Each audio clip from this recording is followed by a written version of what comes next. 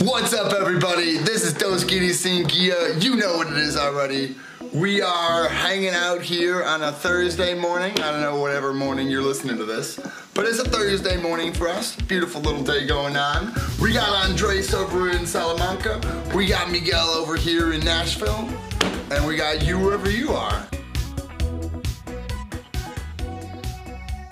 Something that I really enjoy doing on Sundays is like the most ultra relaxing, for me, chillest way to approach the next 6 days until Sunday happens again, which is Sunday Self-Help Day. I get this like line of things that I want to either watch or read on Sunday.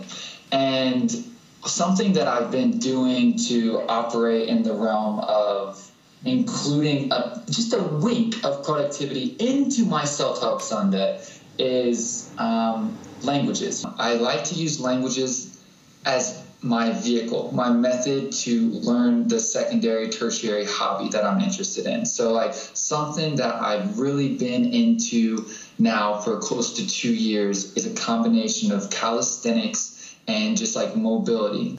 That said, I attack calisthenics via Spanish. And what I mean is I watch my YouTube videos from Spanish producers. I read books or my articles. The literature that I use for calisthenics a lot of times will be through Spanish. And this is a really roundabout way of saying you can use languages as the vehicle to learn your other hobbies. Literally anything at all that you like. If you're a nature enthusiast, you can go out to nature and you can bird watch and learn all these different kinds of birds and learn all these specific verbs and adjectives that are applicable to that particular pastime or hobby. It just opens up a whole world, because that's the thing, is that language isn't one subject, it's all of the subjects. Dude, I couldn't have said it better. Language is so much bigger than just looking at it as if it were only a language or a subject, better stated. Like, I would go as far as to say grammar and studying a language for what it is in like an academic setting is worth its weight in gold. Oh, absolutely. That's one part of it, though. That's only one part. Intermediate is what I was getting ready to say, though. It's like it has a diminishing return, in my opinion, because the second that you become even remotely conversational, the weight lays on you to like really start to use it. And at that point, like, using it doesn't mean like getting behind the driver's wheel isn't opening up your dusty grammar book again. I love using this tactic because I have so many different hobbies that aren't languages, but because I can be burnt out on a language a little bit, if I am still feeling geeked about learning about calisthenics or like making my workout routine for next month or something,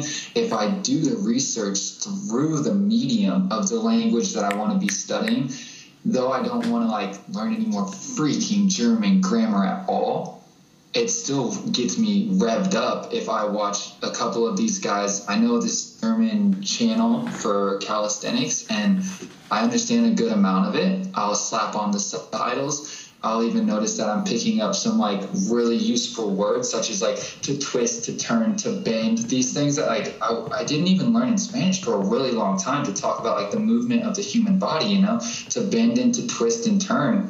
I learned those in German so much faster, and it was just by coincidence. But now I think about how much I like saying these things, because a topic that comes up a lot in my life is fucking calisthenics or things of the sort.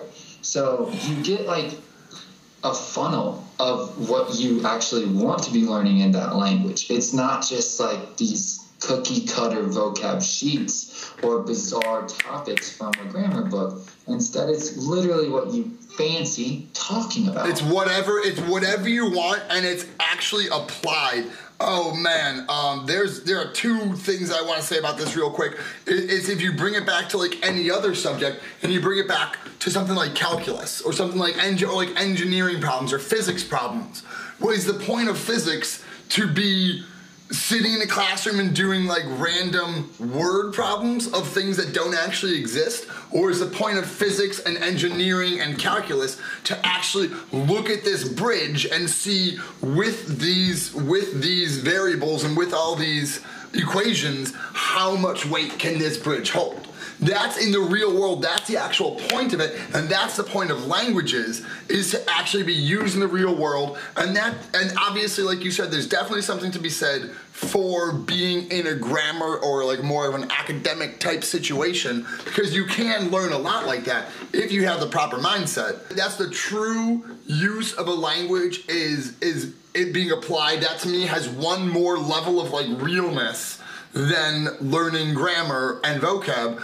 Because like, yeah, that's important and that's good, and those are the basics. That's like, those are the building blocks that you build off of. But that's not the reason language exists. The reason language exists is to share ideas. Very quickly, I'll try to say this quickly. But I love how you said you would watch it with subtitles on.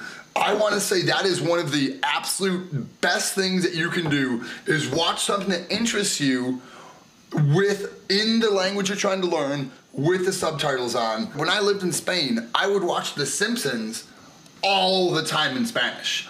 All the time. Yeah, religiously, man. I didn't miss a Simpsons episode in Spanish. Well, first of all, that worked out really well because they love The Simpsons. And I mean, they are obsessed with The Simpsons in Spain. Like, completely obsessed. It comes on like 8 times a day, and there's one day a week it's on the whole day long. It's on Tuesdays, actually. I was trying to act like I didn't know the day. No, it's on Tuesdays. Watch that.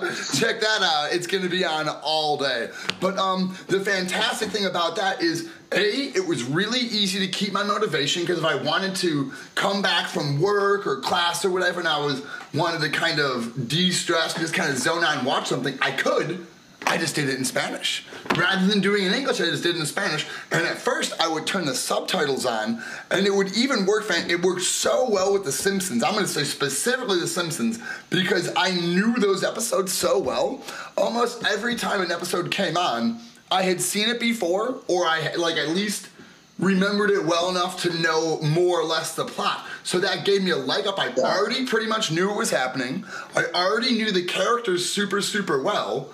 I had the subtitles on. Predictable dialogue, like when Mrs. Krabappel is castigating Bart, it's not hard to try to imagine what she's saying. Dialogue's unfolding. Exactly. So even if you don't know a particular word, you can. And let me say this: I would listen to the subtitles, the Spanish subtitles, not the English subtitles. So if I didn't know a word, I would see it in the context of the show. And I'm going to say specifically, The Simpsons is actually, to me, is probably the best example, because everyone has seen it and tons of episodes. So it goes back to the familiarity I was talking about, that gives you a leg up to kind of understand the characters and what's going on, even if you don't hear every single word. But on top of that, it's animated. And I think animated shows, it's a little bit easier for them to show every single action versus live action shows. I think a lot of their what they're shooting is 2 people standing here talking about something.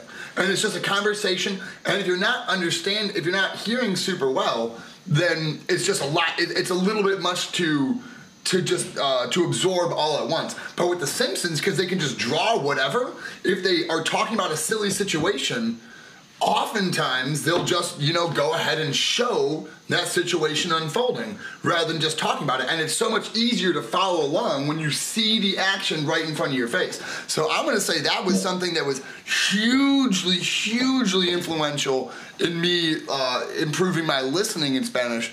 Was watching The Simpsons all the time, like 3 times a day. I would watch at least like 3 episodes or more almost every single day. And it was a great way to kind of zone out and relax, but also be improving myself.